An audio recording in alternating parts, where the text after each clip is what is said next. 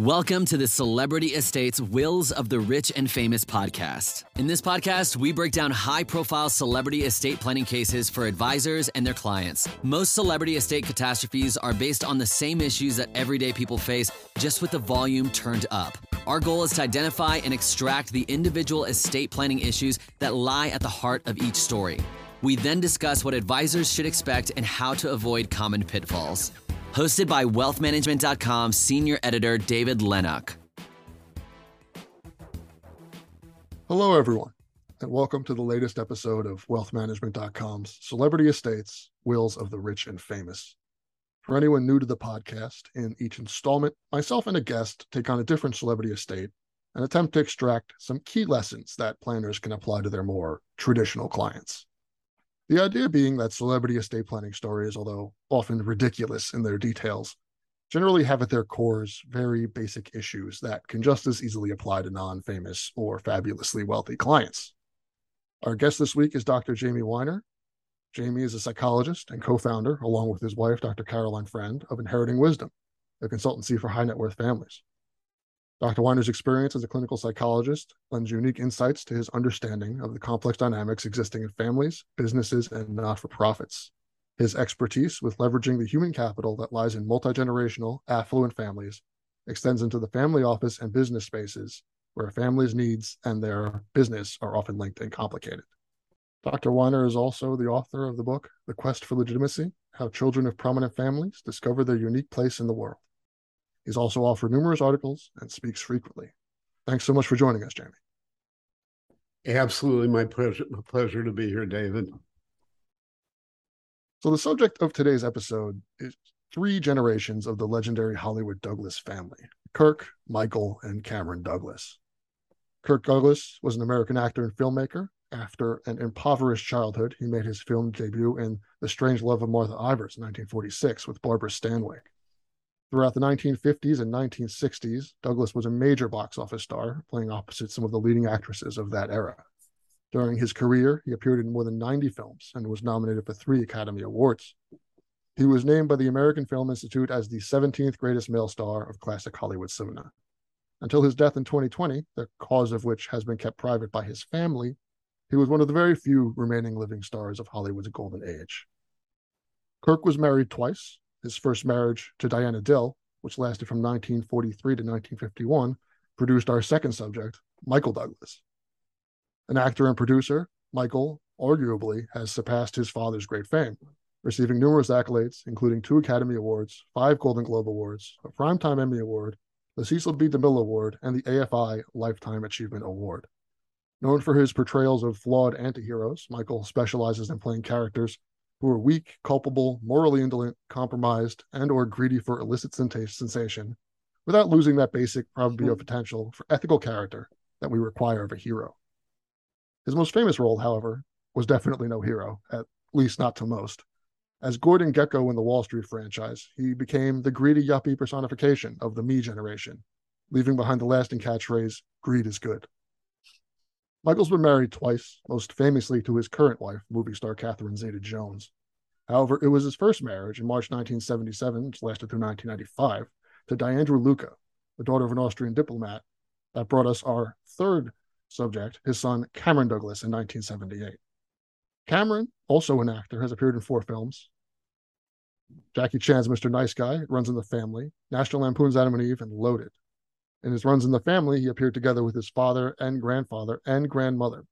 Unfortunately, instead of for his talent, he's most notable for his substance abuse problems and run-ins with the law. He's been arrested for drug offenses several times. In 2007, he was charged with felony possession of a controlled substance after police officers found a syringe filled with liquid cocaine in a car he was in. In 2009, he was arrested for possession of half a pound of methamphetamine, which, due to the large amount of the drug seized, he was charged with intent to distribute. In 2010, he pleaded guilty to conspiracy to distribute drugs and heroin possession after his girlfriend smuggled heroin hidden inside an electric toothbrush and passed it on to him while he was under house arrest. He was sentenced to 5 years in prison for possessing heroin and dealing large amounts of methamphetamine and cocaine out of a New York hotel room.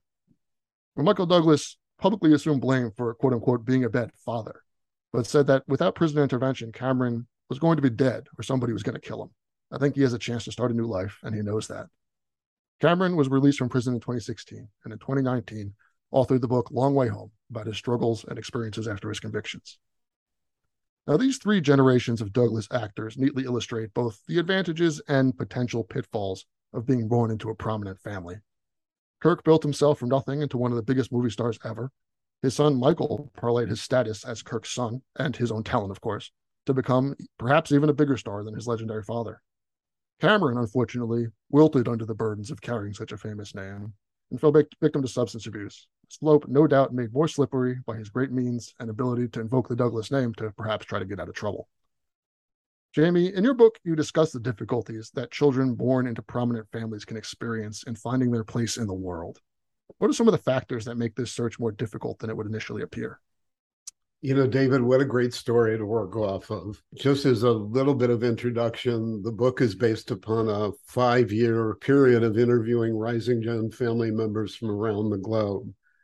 And the single biggest factor that everybody shared was the challenge of measuring up to the generation that came before. And you offered a couple examples of getting stuck. And I don't know, I never interviewed them, so I don't know their lives intimately, but I can guess from the kinds of conversations that I've had with people in Istanbul, in the United States, in Costa Rica, across the globe, that all of them at some point had opportunity, absolutely, but also opportunity can't be just financial. And all of them at some point had to struggle to figure out who they were and how they were going to take ownership of their own lives. You know, when we're talking about communication between the generations, obviously, you know, it seems easy, oh, just talk to your family.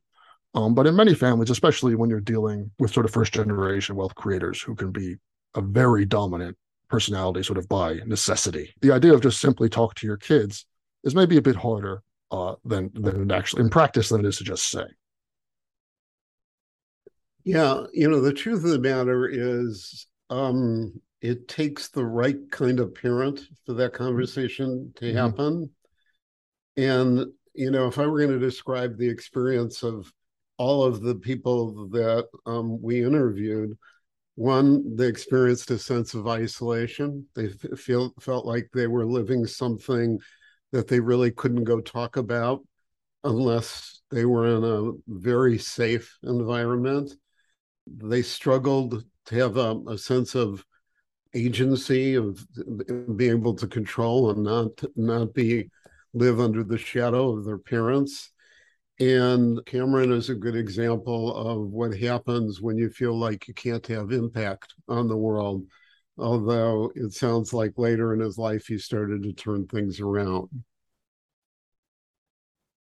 So for children, you know, I guess, and children can be of any age. Often in this show, we talk about children and we're still talking about 60-year-olds.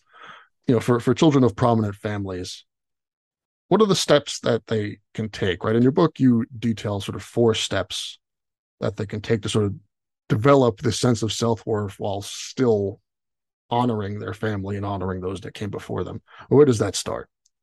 So I have to start about chuckling about the term children.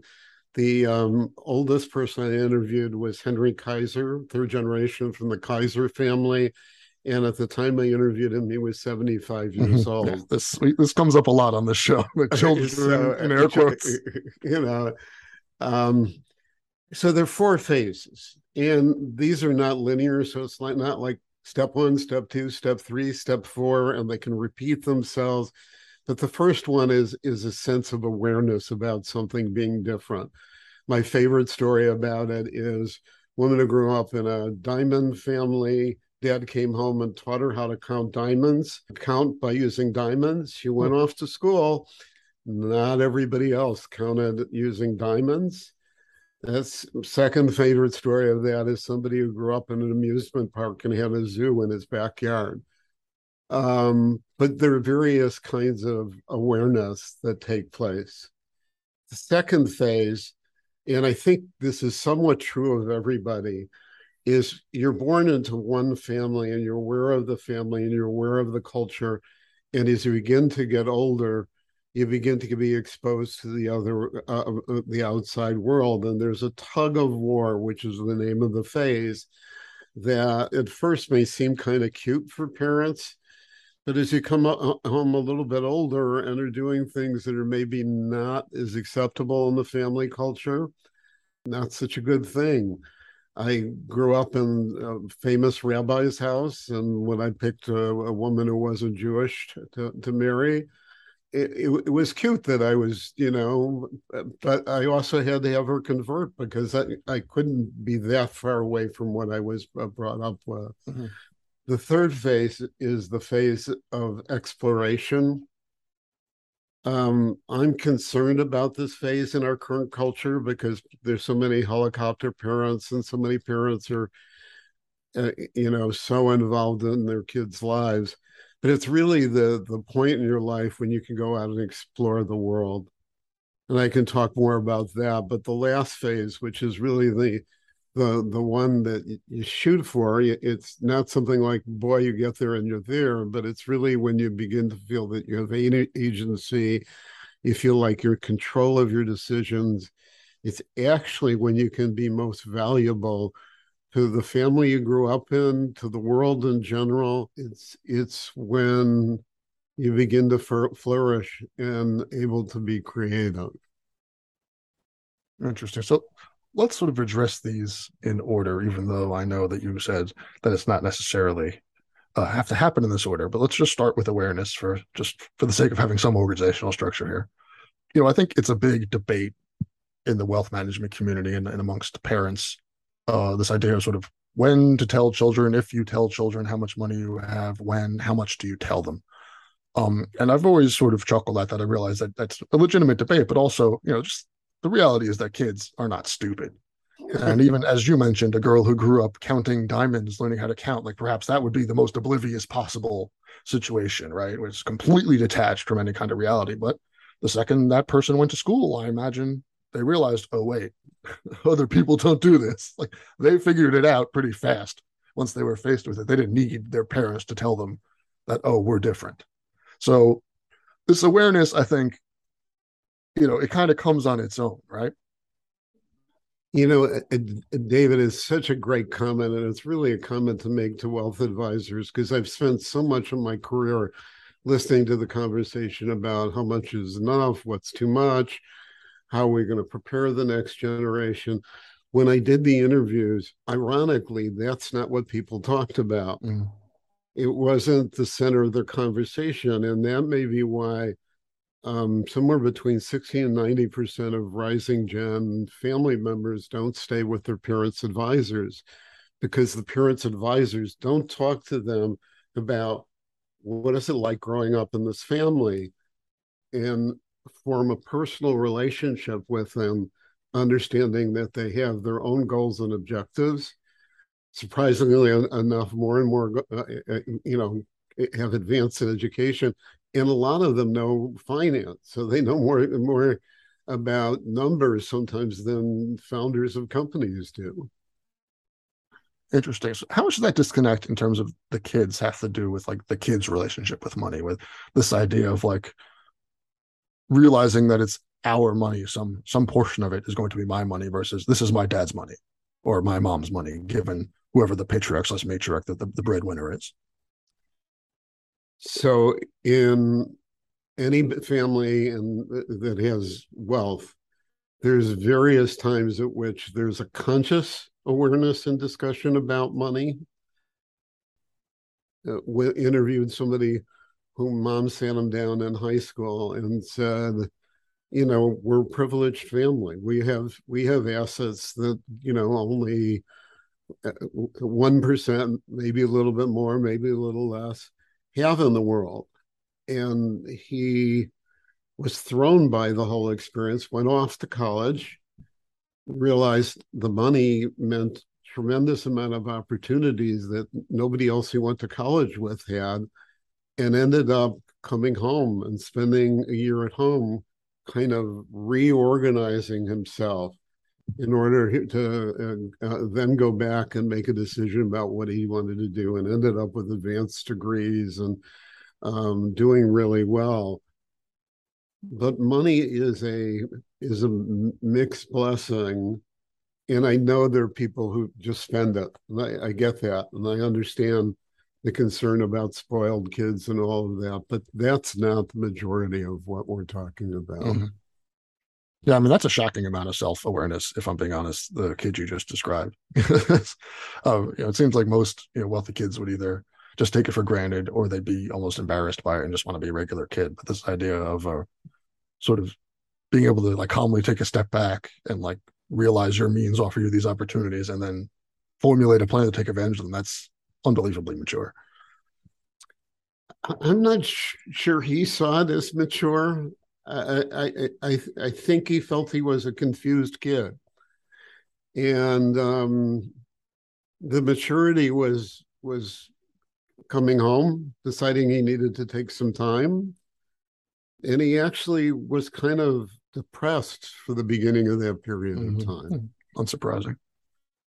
So the second step you mentioned is this tug of war as I guess the different aspects of their personality sort of go to war with each other versus this idea of who you want to be in the outside world versus who your family kind of demands that you be.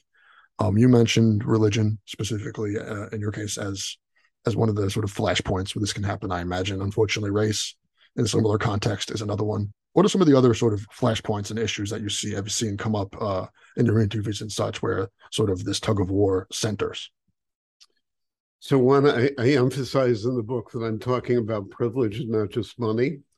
So religion would fall into that privilege category. Mm-hmm.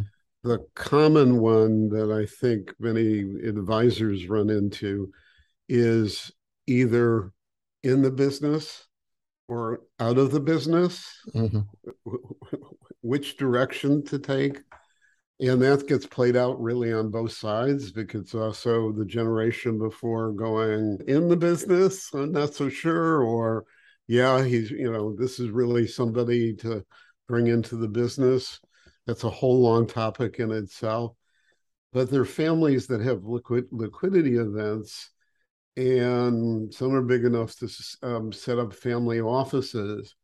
And then there's really a whole discussion that goes on about whether the family is actively going to do things to have a state of involvement, or are they just going to hire people to do it for them? So that would be some examples that I have. Yeah, that's actually a really interesting idea, something we haven't super explored on the show. We talk a lot, as I'm sure you know, about the in the business, out of the business idea and sort of, how wealth creators kind of, the business is their most favored child in a lot of aspects. But this idea of a family experiencing a liquidity event and then having sort of this crisis of, personality of conscience of, okay, well, what do we do now?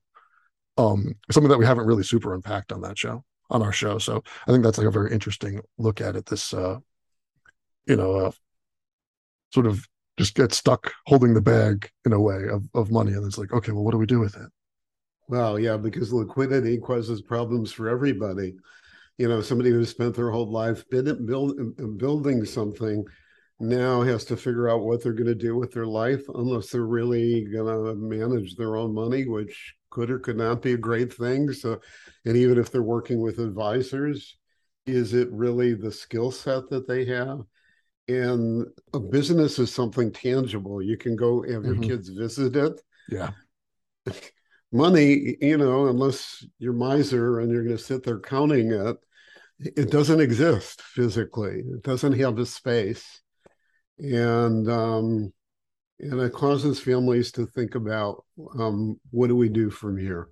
Yeah, that's a really interesting point. I know, there's like a saying that I'm going to butcher, but it's like, it's one thing to tell your kids that they need to read more, but it's like a whole nother thing if they see you reading. And that, I guess, is kind of, in terms of teaching the kids values about money and about hard work and such, that it's one thing for them to see, for you to tell them you need to work hard, but it's another for them to have seen you going to work every day.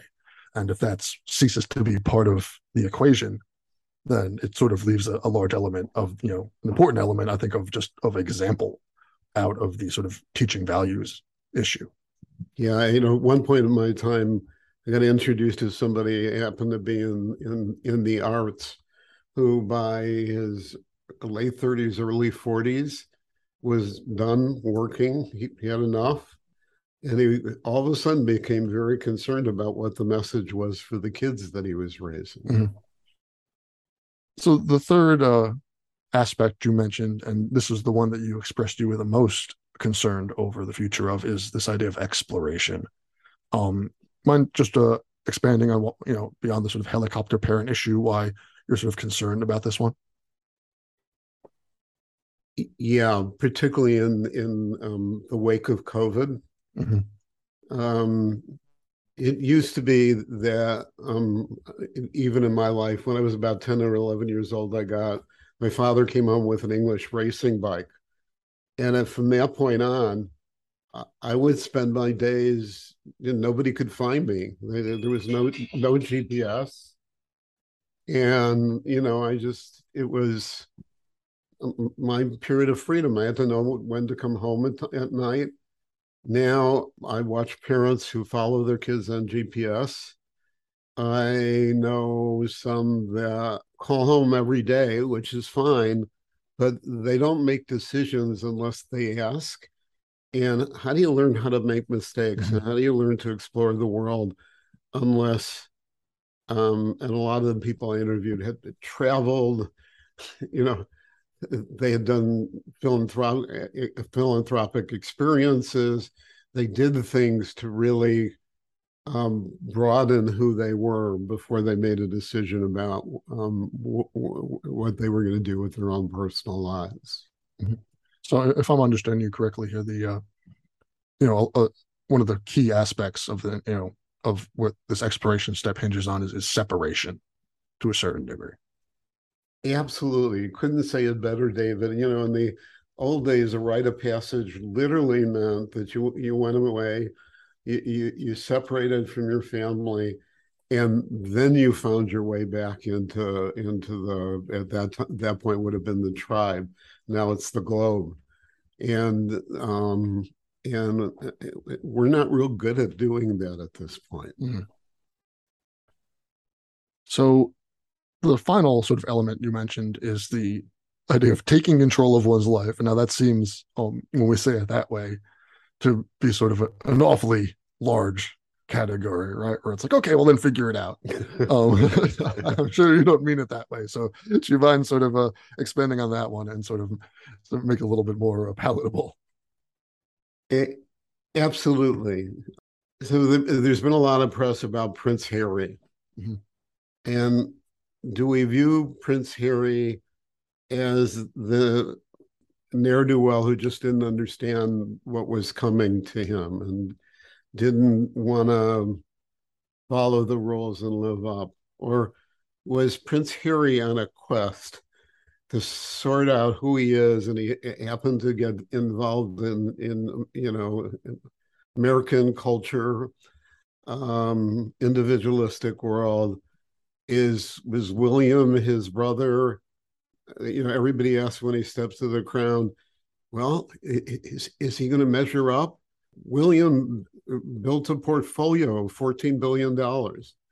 He did work on climate change. I mean, it's not, he did things, both of them did things to take ownership of different parts of your life. My writing, the last book I wrote, was an act of ownership because it was really finding something where I could feel that I would do something that would make a difference for others. Interesting. So when we're talking about these sort of steps, these aspects that sort of a child of a prominent family needs to sort of go through, is it just on them to sort of figure this all out? What role do sort of mentors, both within the family and then outside the family, play in this journey, I guess, for lack of a better term? Mentors, peers. This March, we're doing our first experience for Rising Gen, a 1-year program that we're going to start with a 4-day retreat in Oxford. My goal beyond the book I wrote is to turn this into something that really begins to make a difference in the lives of Rising Gen, so that they really are prepared, whether they want to go back into the family business or stay out of the family business. whether they're going to inherit, whether they're going to give philanthropically, all of that that's involved in what goes on in the lives of the rising gen. So, and this is a bit of a tougher question, but if you had a single piece of advice, because our audience is largely financial professionals, advisors, unfortunately, likely not the scions of prominent families.